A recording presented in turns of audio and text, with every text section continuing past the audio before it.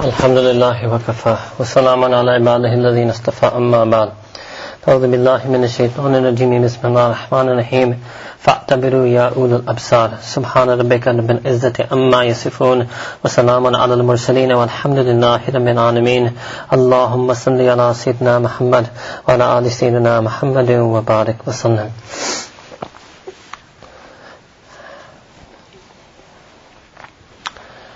There are many different challenges facing the religion of Islam, and the many different challenges facing individual Muslims. And sometimes when we confront these different challenges, sometimes when we identify possible solutions to these different challenges, sometimes a person can get confused as to what is a solution to what type of particular challenge. And specifically, when we look at the twin wings that Allah subhanahu wa ta'ala has given us, which is ilm and dhikr, or knowledge and spirituality, knowledge and worship, knowledge and taqwa, knowledge and piety, sometimes it's not clearly apparent to what extent knowledge can be used and to what extent ibadah and zikr have to be used. And sometimes people might confuse two of these things, or sometimes people might get confused about these two approaches. So let's say somebody was to put forth the following proposition, is that there's secular modernity, and secular modernity poses a whole set of questions for any and all faiths, and that includes the religion of Islam. That is certainly true. But to what extent can those questions be countered, and to what extent can those questions be understood even, let alone answered, without any ibadah and without any spirituality? That needs to be investigated. So the first thing we should understand is that there are two types of fard al-ayn and fard al-kifaya. Fard al-ayn is that thing which is obligatory in every single Muslim. There's nobody who can stipulate that it is obligatory or mandatory upon every single Muslim to be able to answer every question that any non-Muslim or any Western, secular, or any non-Islamic ideology presents to Islam. There's no way a Muslim needs to answer that, and the haqq, or the haqqaniyah, or the truth of the deen of Islam is not predicated in any way upon having that answer yourself, or having even that answer articulated by others. In other words, the deen of Islam is haqq, irrespective of whether or not you or me might have an answer to each and every individual or collective question that is presented to us by people who are outside, or sometimes even inside the fold of Islam. So the question then, is it a fard al-kifaya? Is it necessary that there should be a member, a group of people in the ummah who have such a level of intellectual sophistication and academic ability to answer every single question and challenge that Islam has presented? It really depends how you look at it. And the reality is that if you look in our Muslim history, certainly Imam al-Ghazali rahimahullah studied Greek logic, studied Aristotelian logic, studied Aristotelian philosophy. But he used that to augment, not to replace, to augment his grounding in the Quran and Sunnah. Because contrary to popular misconception that, the deen can only take you so far, and now you have to take Western sources to take you the rest of the way, we would actually say it's completely the opposite. That the Western social sciences can only take you so far, and they fall short. And it's actually the superior type of ilm, which is revelation, wahi, and prophecy, nubuwah, that actually brings a human being to a complete understanding of the ideal concept of humanity, or the ideal society, or the ideal political, etc. type of system. So Imam al-Ghazali used some of those things, but he used it to refute certain theological sects that existed in his time. The critical thing to understand, and every honest student of history would have to acknowledge this, Imam al-Ghazali did not even attempt to write a refutation of Aristotelian metaphysics. I should again explain, sometimes I mentioned this to you about 4 weeks ago, or maybe 6 weeks ago, that from time to time we will talk about things that are a bit more academic or whatever, ilmi in nature. Every week we're not going to do a very spiritual, ibadat, zikr, feel-good type of bayan, right? Because just like this whole purpose of this talk is actually to suggest that we need to use both of these tools, ilm and ibadah, but we have to understand to what extent any of each of these tools can be applied. So today really is trying to understand the rabt, or in some cases the dissonance between these two approaches. So the early ulama studied these things, but they studied them to complement their existing knowledge. They studied them just as asbab. They didn't, in other words, they studied them, as we would say, لِغَيْرِهِ, not لِنَفْسِهِ. They didn't study them in of themselves, as they viewed these types of non-revealed sciences as having any merit or virtue in of themselves, but they studied those as means and methods, perhaps to attain a goal that was desired or even in some sense obligated by the Qur'an and the Sharia. So, Imam Ghazali has never tried, and you will not find other of our great thinkers who have tried to do this refutation. That said, right, what about the current time, right? What about secularism? What about quote-unquote modernity? What about postmodernism? What about beyond postmodernism? What about cosmopolitanism? What about pragmatism? What about pragmaticism? What about empiricism? What about nihilism? What about atheism, agnosticism? All of these different things. Does Islam have to answer them in such a way that all of these people would do sajda to you? Is this the determinant for what is the haqqaniyat of Islam? It's impossible. That is what we call qiyas ma al-fariq. What happened with the Anbiya is totally different. And no Muslim, right? There is no way you can refute the theory of evolution on their terms. That is the critical difference that our elders made. And even the great scholars of today, the principal two, maybe who are the foremost in English who are in this tradition, are Timothy Winter and Sherman Jackson. Timothy Winter and Sherman Jackson, Abdul Hakim Murad, and also Abdul Hakim Jackson, they both happen to have taken the same Muslim name, Abdul Hakim. Both of these scholars actually, number one, are deeply grounded in the Arabic language. Number two, are deeply grounded in the entire Islamic intellectual tradition, not just one or two people like Shatibi or Baqillani or Ibn Khaldun, but they're deeply grounded in the whole tradition. And what they have not tried to do, right, Sherman Jackson has not tried to refute secularism, right, but what he's done rather is that individual Muslims who might be educated, Muslims like you and me who are either products of or currently going through a secular liberal arts education, the type of questions and challenges they face, is there a way that we can, using our own Islamic discourse, using our own first principles, bolster that Muslim in the face of this onslaught? And that is what Timothy Winter and Sherman Jackson do, right? They do not attempt to use Max Weber or other philosophers and to argue with those people on their terms, because that is impossible to do. Let me give you the example that I took of evolution, right? It is in no way required for Islam to put out a refutation of evolution that would entail evolutionary biologists doing sajda to the Muslim scholars who put forth this alternative theory. Obviously, I'm not talking of physical sajda, that's obviously not allowed. I'm talking about if somebody makes the argument that the magicians did sajda to Sayyidina Musa alayhi salam, the poets did sajda to Rasulullah sallallahu alayhi wasallam, the people of Tib, the people of medicine did sajda to Isa alayhi salam. First of all, these were anbiya, right? We are totally different from them.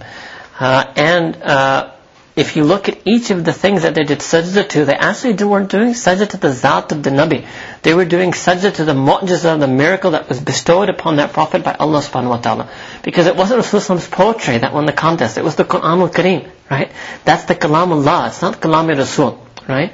And similarly, it wasn't Sayyidina Musa alayhi salam's own inherent ability. That was a mu'jiza that Allah subhanahu wa ta'ala gave him, that when he casted his staff, it would turn into a real serpent that would devour the tricks and the machinations of the pagan Egyptian magicians. And that was a miracle that Allah subhanahu wa ta'ala gave him, that when he put his hands in his pocket or when he took his hands out, they would be shining with a white nur. Similarly, Sayyidina Isa alayhi salam, not in his own inherent ability was he able to revive the dead, or cure the blind, or cure the leper. This was something, a mu'jiza that Allah subhanahu wa ta'ala gave them. And mu'jizas only occur for the anbiya. And all of these mu'jizas were non-intellectual feats. To do qiyas on this and to think that somehow we can reach an intellectual endeavor through our own brain, right, through our own aql that matches the mu'jizat of the anbiya, that is really a far-fetched claim to make in this deen of Islam. And there's why is it that you cannot entirely refute evolution on their terms? Because really it comes down to your first terms. Now let's look at the theory of human evolution. And this is something I studied. I made it a point at the University of Chicago. I took evolutionary biology and I took human genetics. Because geneticists at that time actually contested what is actually known as the fossil theory of human evolution. Now you have certain geneticists who are trying to pair the two. And this is still a current debate in the field of genetics. The fossil theory of human evolution Simply, and let's separate this out, Islam is not against Darwinian theory of natural selection.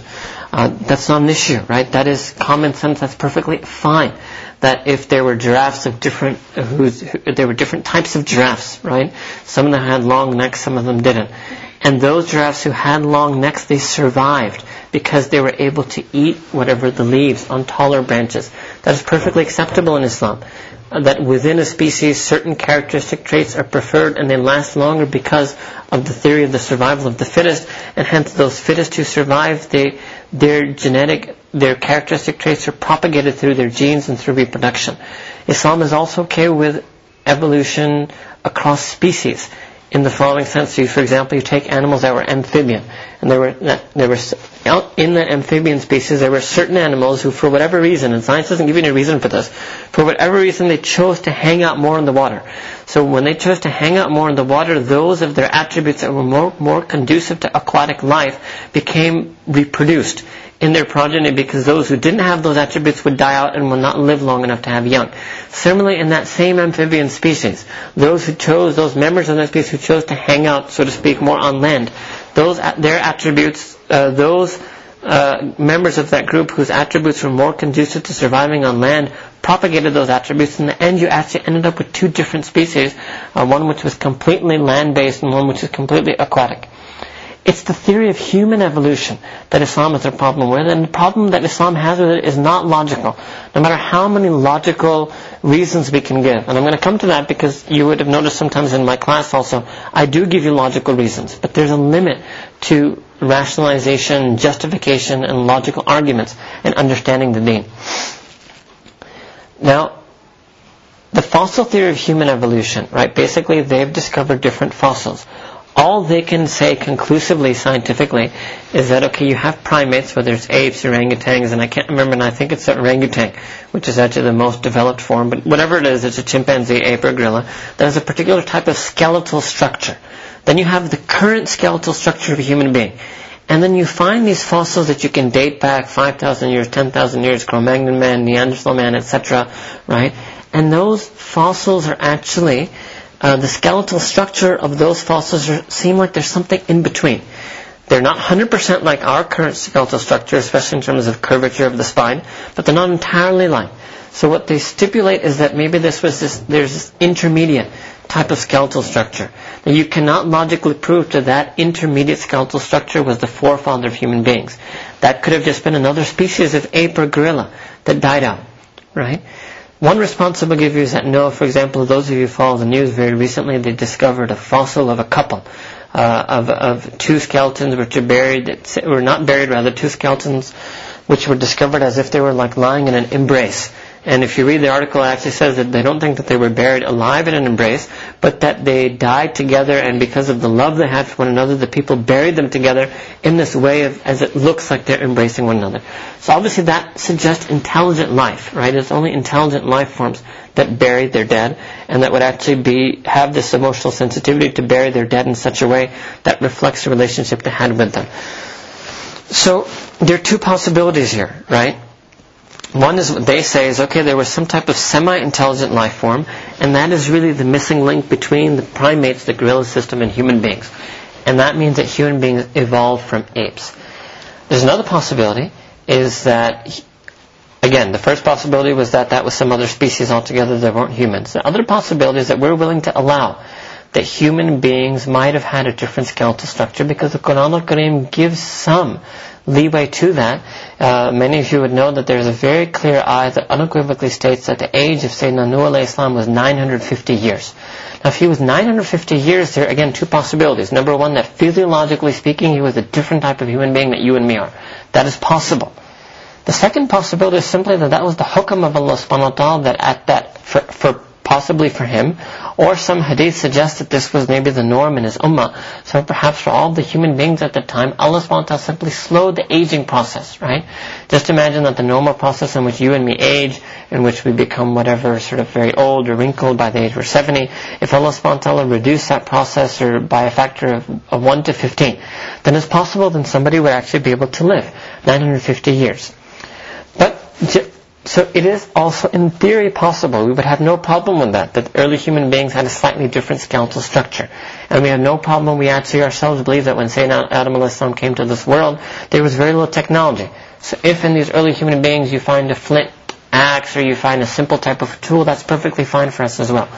What's not acceptable is the following, and there's no way that you can logically convince an evolutionary scientist of what I'm about to tell you.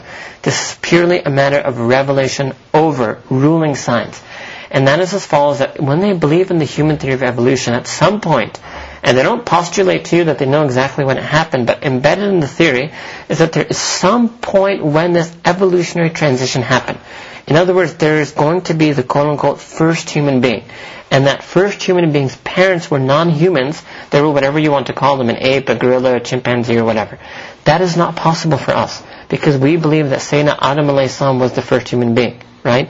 And not only do we not believe that his parents weren't apes, we don't believe that he even had parents at all. So the whole concept of how we believe the human species started. For us, Allah subhanahu wa ta'ala created the first human being in Jannah, right? Forget any type of evolution. It's not even a type of procreation.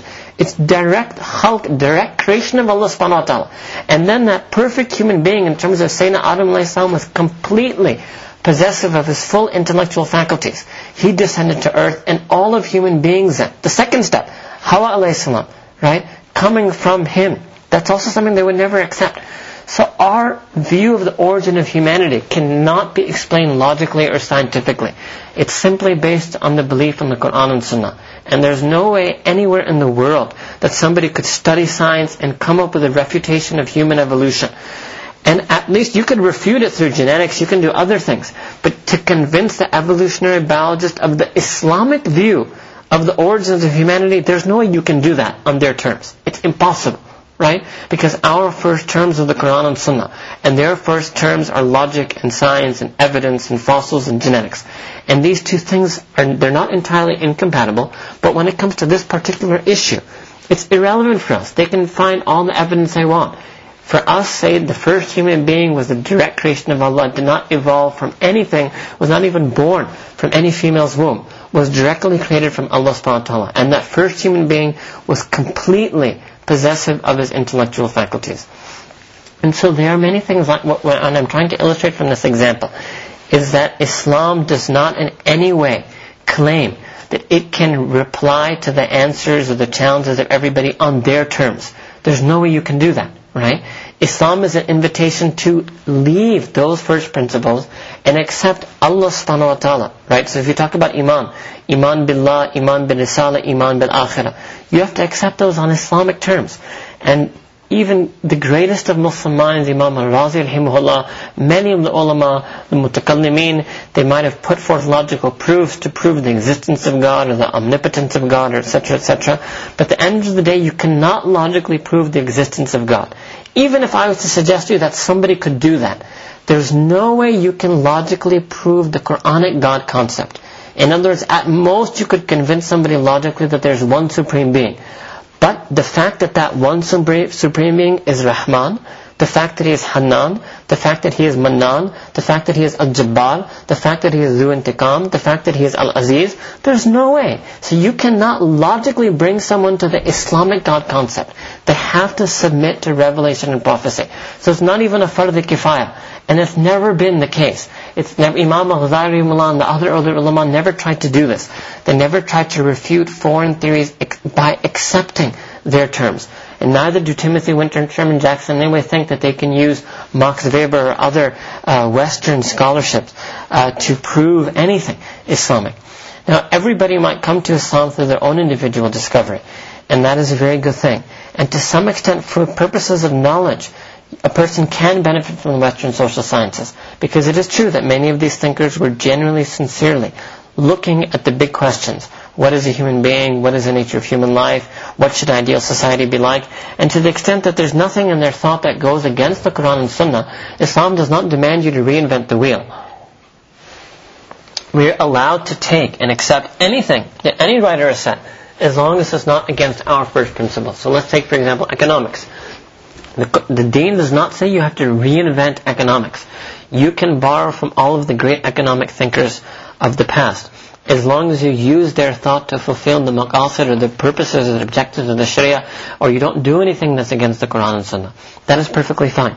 If you want to come up with a concept of, let's say, a welfare society, or of other such concepts, as long as there's nothing in them that's against our deen, that's perfectly fine. So there's a lot of borrowing that can happen. But a refutation of ideas that are against Islam can only be done on our own terms. It can't be done on their terms. If you ask me, anybody who attempts to do it on their terms is not searching victory. He's actually conceding defeat. If you have to use barbarian terms, you've actually conceded defeat. You've actually said straight up that my deen does not have the answer to your questions. I'm going to go into your own tradition and find the answer to your questions from your own tradition. So if you frame it that way, that Islam, the victory of Islam lies in its ability to answer questions, and then you use these non-Muslim sources to answer those questions, then what have you really done, right? You've actually conceded that no, the Quran and the Sunnah don't have answers to these things, right? And that's precisely what I'm saying, that the Quran and Sunnah offers an alternative to these things. It does not offer an answer to these things based on their first principles. So studying, academia, intellectual activity, knowledge, reflection, all of these things are worthwhile, and a human being can benefit a lot from this. What I want to make sure people don't confuse is what Allah subhanahu wa ta'ala in the Quran al-Kareem has said is yaqeen. That is something to do with our iman, right? It's very interesting. It's a very interesting debate that took place amongst the early ulama, and Imam Abu Hanifa rahimahullah and Imam Shafi'i rahimahullah have different positions on this. And the question is as follows, that if somebody asks you, are you a believer, should you respond, Ana mu'minun insha'Allah, or should you say, Ana mu'min? So Imam Shafi'i rahimahullah says that you should say insha'Allah. Why? Because you should think that I'm a mu'min, but it's possible, I'm not sure, or it's only due to the mashiat or the wish of Allah subhanahu wa ta'ala that I would be persistent and constant on my iman, and I would die in my iman. Imam Hanifa says no. You should not say insha'Allah, it's makruh.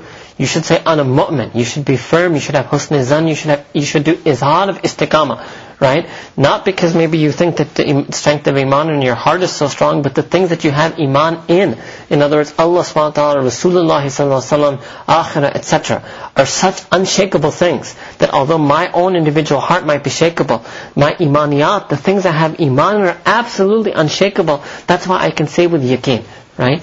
And that's really what we have to be clear about. So if a person is thinking that, no, what do I do if I'm having doubts of faith, I'm having skepticism? So that means that person is saying, how can I get yaqeen? Allah subhanahu wa ta'ala says in the Quran al-Kareem, listen carefully. Allah subhanahu wa ta'ala says, فَاعْبُدُوا اللَّهَ حَتَّى أَن تَأْتِيَ الْيَقِينَ. That you should do ibadah of Allah subhanahu wa ta'ala. Keep worshipping Him. Keep praying to Him. Keep making your salah, your tilawah, your dua, your dhikr, your istighfar, your salawat, your reflection, everything. Keep worshipping Him. Hatta an ta'tiya al-yaqeen, until such a point that yaqeen is bestowed upon you.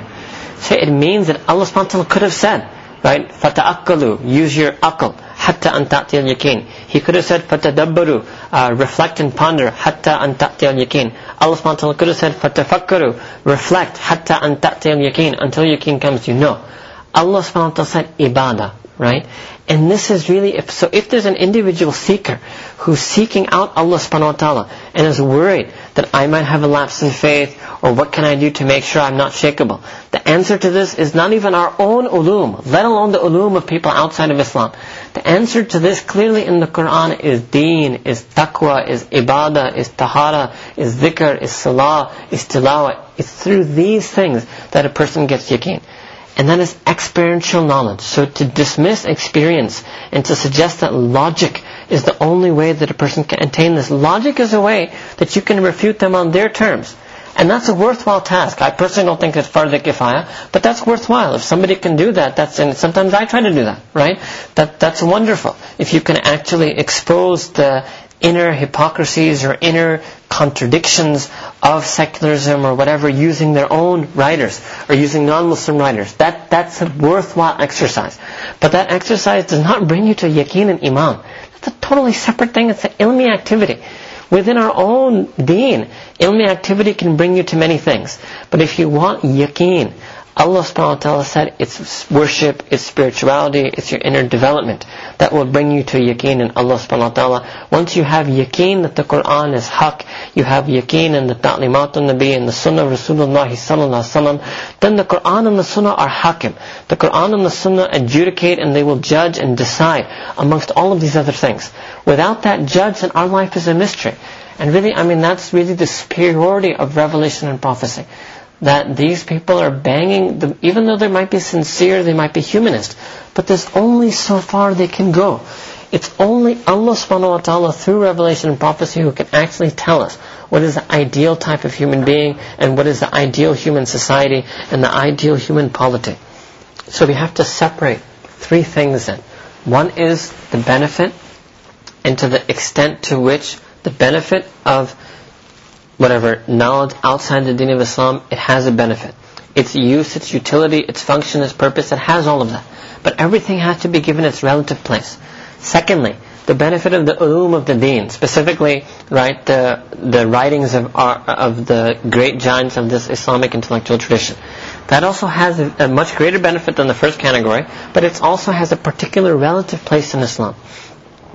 The third thing is the ulum of the Qur'an and Sunnah. Right? So there's a gradation. That's the highest type of ilm, which is again revealed ilm. Even the Sunnah is a type of wahi. Rasulullah sallallahu alaihi wasallam, the words were of his own choosing, but the meanings were inspired by Allah subhanahu wa ta'ala. And then the fourth thing is outside ulum altogether. And the fourth side is our own worship, our own dua, our own prayer, our own reflection, our own, if you want to use these categories, our own quote-unquote experience. There's no way that is sidelined. In fact, that is extremely important in Islam. And if you just look at Rasulullah sallallahu alaihi wasallam and the Sahaba, do you think that in Medina Munawwara and Masjid al-Nabawi there were some high-level intellectual discussions going on, or a comparative study of the intellectual philosophies of that age, of that zamana, and that the Sahaba were intellectually won over to the Quran and Sunnah, or to the arguments of the Prophet sallallahu alaihi wasallam? No. The transformative thing, what transformed the Sahaba was their deen, was their ibadah, was the character, the adab, the akhlaq of the sunnah, right? And to negate that, or to sideline that, or to relegate that, that is really, it's not deliberate. It's an unfortunate, for somebody maybe who's disconnected with the tradition could make that mistake. And it's certainly not anywhere near what the contemporary thinkers of Islam, which is correct. You have better thinkers in the West. And there are many reasons for that, right? And out of those better thinkers, you take those two, Timothy Winter and Sherman Jackson, they're extremely grounded in the tradition. They are very in touch with ibadah. Both of them are very in touch with dhikr. Both of them are very in touch with, with experience. And actually both of them converted to the deen of Islam due to experience and not due to logic or any type of rational proof or convincing. And so, for an average person, if you get a question in your mind, there are lots of questions that people will have. There's so many questions you would notice that we do in Islam, women and gender. Why is there polygamy? Why doesn't a woman have a right to divorce? Why does a daughter get half as much as a son? Why is a woman's testimony half that of a man in particular types of financial transactions? And you will notice also I've touched upon some of these issues in class. And I do offer logical reasons for them. I also engage in this game, right? That to some extent, to whatever extent you can use logical arguments to appease our doubts and concerns, that is fine. But at the end of the day, and it should be very clear, the real reason why a daughter gets half as much as a son is simply because Allah subhanahu wa ta'ala said it to be in the Quran. And not only did He simply say that, but there must be some hikmat in that, and that hikmat actually transcends our reason. So no matter what great logical reasoning we can put up on the board, the hikmat of Allah subhanahu wa ta'ala's decision, the wisdom of His decision, the wisdom of His blueprint design for the way humanity should function, that hikmat far transcends anything that we might be able to come up with. That might be just a mercy of Allah subhanahu wa ta'ala upon the members of this ummah, that He has enabled, He has rewarded the ulama, that when they used to dive deep into the oceans of the Quran and Sunnah, He would give them these understandings, these ma'ani, these ma'arif, and they would emerge from them and they would do tafsir, explain these things in ways that would maybe appeal to our aql. But But the fact that it appeals to our aql is not its justification. Its justification is because it's the word of Allah subhanahu wa ta'ala, and it is a ruling in the Quran al-Kareem. And it's very important to make that clear, because if we set this up for ourselves, but I'll be honest with you, right? If you look at a US campus, and I'll agree with you, 10% of the Muslims prayed Jummah. Out of those 90% who didn't pray, you know what, in Shaka, 80% of them had read Weber. So if you think reading Weber brings you to the deen of Islam, well, go back to the 90% of people on your campus who weren't praying Jummah, right? 80% of them had read Max Weber. If 80% of them had read Ghazali, I bet you the numbers of prayer would have increased. Okay, so if we set it up this way, right, it's very dangerous, because if a young person is taught that no, I have to do this, what happens if that person reads Weber is not convinced, right? It's part of your own experience and your own outlook that that is really, actually, to be honest, it's a very pious person who can actually extract the deen of Islam from Max Weber. An average person isn't going to be able to do that, right? It's more likely that a person would do that from our own ulum, or our own ulama, or a person might be able to do that. If they're unable, it's more difficult, but if a person can directly study the Quran and Sunnah. So we can't set that up for us, right? That is not the way for us to reconcile questions that we have in the deen of Islam. It might be a way for us to answer certain questions that people from the secular side raise, and that we have to know that we're answering them on their terms. Or the real answer to that is really to fully and wholeheartedly submit to the Islamic paradigm, right? Which far transcends these petty concerns that certain people in the secular modernist side put forward.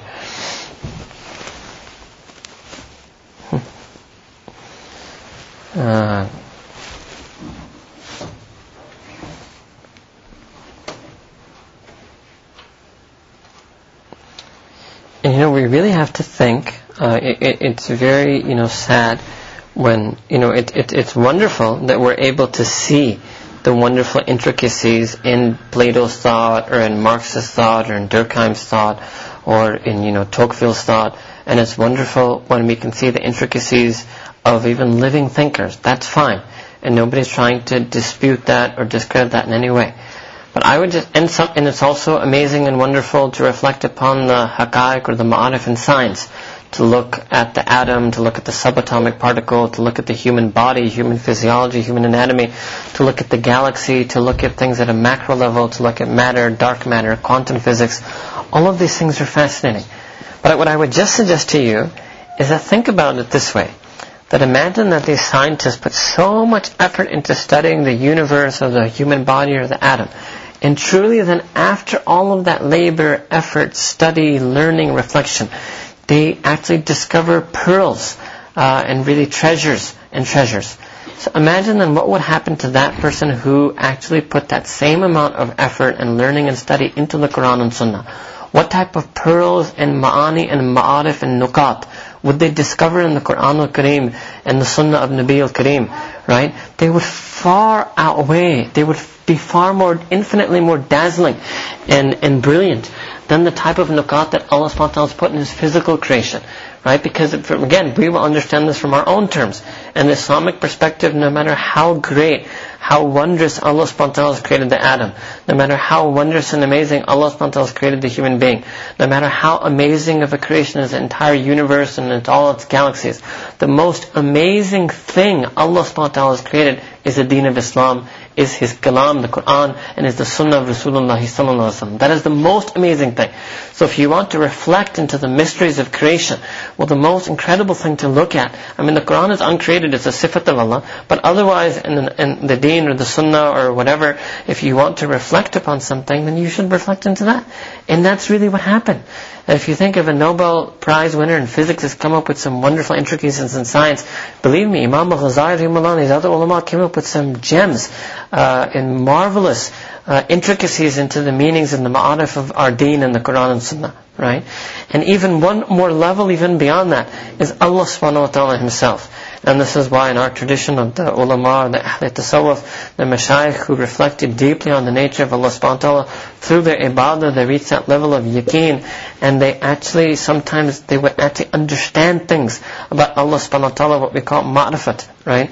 Imam Ghazali has written a whole treatise on this, Risala fi Bayani Ma'rifatillah, that the treatise on the explanation of what it means to have intimate knowledge of Allah, something Allah subhanahu wa ta'ala Himself has alluded to in the Quran al-Kareem, Ar-Rahman fas'al bihi khabira. That if you want to know who Ar-Rahman is, what it means for Allah subhanahu wa ta'ala to be Rahman, what His merciful nature is, fas'al, don't use your tafakkur, don't reflect, don't use your aql. Fas'al, make su'al, ask that person.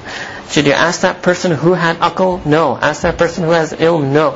Fas'al bihi khabira, ask that person who has khabar, who is informed, who knows the nature of Allah subhanahu wa ta'ala as a merciful person.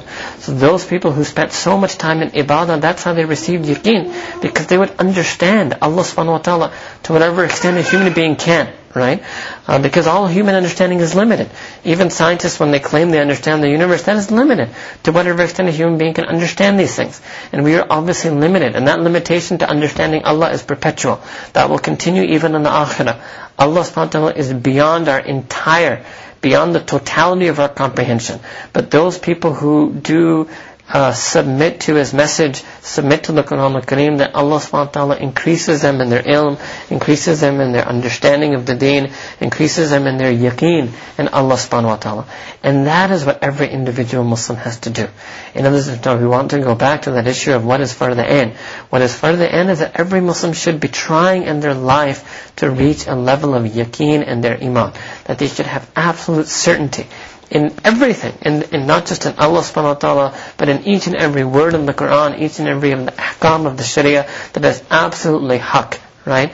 And partly that will be done through study of our texts, of the works of our ulama, but partly it's also going to be done through ibadah, through experience, through worship. فَاعْبُدُ اللَّهَ حَتَّى أَن تَأْتِيَ الْيَقِينُ وَآخِرُ دَعْوَانَا أَنِ الْحَمْدُ لِلَّهِ رَبِّ الْعَالَمِينَ. سبحان ربي العظيم والحمد اللهم صل على سيدنا محمد وعلى آل سيدنا محمد وبارك وسلم. ربنا ظلمنا أنفسنا وإن لم تغفر لنا وترحمنا لنكونن من الخاسرين. ربنا يا الله يا رب الكريم ظلمنا أنفسنا. Ya Allah, we have wronged ourselves. Ya Allah, we have allowed ourselves to follow the whims and desires of our aql and our intellect. Ya Rabbi Kareem, Ya Allah, we have lost the ulum of the Quran, of the Sunnah. Ya Allah, we have lost our study and reflection upon the Quran and Sunnah. Ya Allah, we have abandoned the legacy of the ulum of the Ummah. Ya Allah, Ya Rabbi Kareem, Ya Allah, we have abandoned the ibadah that you promised in the Quran would lead us to yaqeen. Ya Allah, Ya Rabbi Kareem, Ya Allah, we ask you to forgive us for these sins. Ya Allah, we ask you to send your complete and absolute mercy upon us. Ya Allah, we ask you to shower your forgiveness upon us. Ya Allah, we ask you to grant us hidayah and guidance. Ya Allah, we ask you to guide us to those a'mal that would bring us to yaqeen. Ya Allah, we ask you to guide us to that ilm that would bring us to yaqeen. Ya Allah, we ask you to grant us that understanding of the deen that would bring us to an unshakable and unstintable yaqeen. Ya Rabbi Kareem, Ya Allah. Ya Allah, we ask you to increase us in our ilm of the Quran al-Kareem.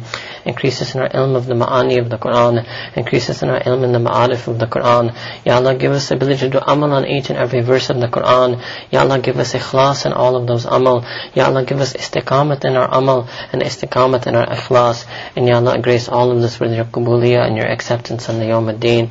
Ya Allah, Ya Rabbi Kareem.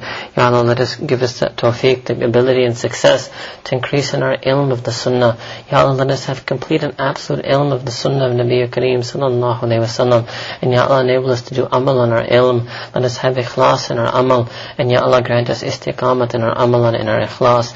And Ya Allah, grace our relationship with the Sunnah, with your qabuliyah and the Yawm ad-Din. Ya Allah, Ya Rabbi Kareem. Ya Allah, we ask you to increase us in our ibadah. Ya Allah, increase us in the quantity of our ibadah. Increase us in the quality of our ibadah. Ya Rabbi Kareem, we too want to be misdaq of the ayah, فَاعْبُدُ اللَّهَ حَتَّى أَن تَأْتِيَ الْيَقِينُ. Ya Rabbi Kareem, Ya Allah, if we look at ourselves, Ya Allah, we are not worthy of even asking for such a ni'mah as yaqeen. But Ya Allah, if we look at our environment, we look at our surroundings, Ya Allah, perhaps we are the ones who are the most needy of this ni'mah. Ya Allah, we ask you to bestow upon us the same yaqeen that you gave the Sahaba Kiram radiallahu anhu ajma'in, the same yaqeen that you gave the Tabi'in and the Tabai Tabi'in. Ya Allah, the same yaqeen that you gave the Imma, Mujtahideen, Mufassirin, Muhaddithin, Fuqahan, Mashayikh. Ya Rabbi Kareem, Ya Allah, we ask you to give us a faith that is everlasting, a faith that we carry with us to the grave, a faith that in iman that will have nur on the day of judgment. judgment, and iman that will be a means of our salvation and forgiveness on that day. Ya Rabbi Kareem, we ask you to preserve our iman. Ya Allah, we ask you to preserve each and every aspect of our iman. Ya Allah, we ask you to guide us to all of those things that would lead us to Kamal Iman. Ya Rabbi Kareem, Ya Allah, we ask you to increase us in our love for you. Allahumma inna nas'aluka hubbaka wa hubba man yuhibbuk. Ya Allah, increase us in our love for you and for those who love you and for those who are beloved to you. And increase us in our love for Rasulullah sallallahu alayhi wa sallam, a love for his a'mal and a love for his sunan. Ya Allah, Ya Rabbi Kareem, Ya Allah, we ask you to adorn us with all of the attributes of the sifat of the mu'mineen that you have mentioned in the Quran. Ya Allah, make us people of tawakkul, make us people of zikr, make us people of sabr, make us people of salah, make us people of tilawah, make us people of dua, make us people of istighfar. Ya Allah, make us people of tawbah, of inaba, of talab and of raghbah. Ya Allah, make us people of mahabba. Ya Allah, Ya Rabbi Kareem, Ya Allah, we ask you to forgive us for all of our sins. Ya Allah, we ask you to protect us from knowledge that would harm us, and Ya Allah, we ask you to guide us to knowledge that would benefit. Ya Allah, we ask you for ilmun nafi. Ya Allah, we ask you knowledge that will benefit us in our deen and will be means of benefiting others in this world. Ya Allah, Ya Rabbi Kareem, Ya Allah, we ask you to remove any and all obstacles that we may have in facing the deen. Ya Allah, we ask you to open up the understanding of the Quran and Sunnah to our hearts. Ya Allah, let there not be any single doubt that remains in our heart. Ya Allah, truly you said about the Quran, La rayba fi.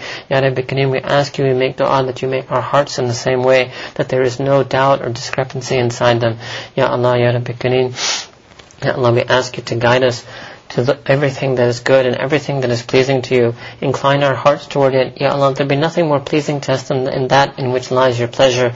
And Ya Rabbi Kareem, we ask you to disincline us and save us from those things that incur your displeasure or invite your anger and wrath.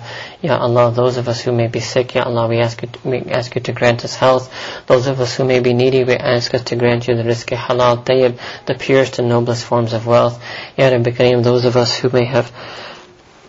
us who are searching for a partner, Ya Rabbi Kareem, Ya Allah, we ask you to grant us a partner that is best for our akhirah, best for our deen, as well as good for our life in this world. A person with who can support us in our deen and who will be a means of us earning your pleasure. Ya Rabbi Kareem, Ya Allah, who will be a means of our libas, a means of our sukoon, as you have described in the Quran al-Kareem.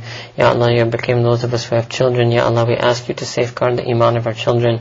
Ya Allah, raise our children and make them amongst the ranks of the ulama and awliya, as you have defined these terms in the Quran al-Kareem. Ya Rabbi Kareem, Ya Allah, accept our children for the khidmat of the deen. Ya Allah, make our children amongst the ibad as-salihin. Ya Allah, make our children firm and steadfast in the salat al-mustaqim. Rabbana taqabbal minna innaka anta as-sami'ul alim wa tub alayna innaka anta at-tawwab ar-rahim. Wa sallallahu ta'ala ala habibihi sayyidina Muhammad wa ala alihi wa ashabihi ajma'in bi rahmatika ya arhamar rahimin.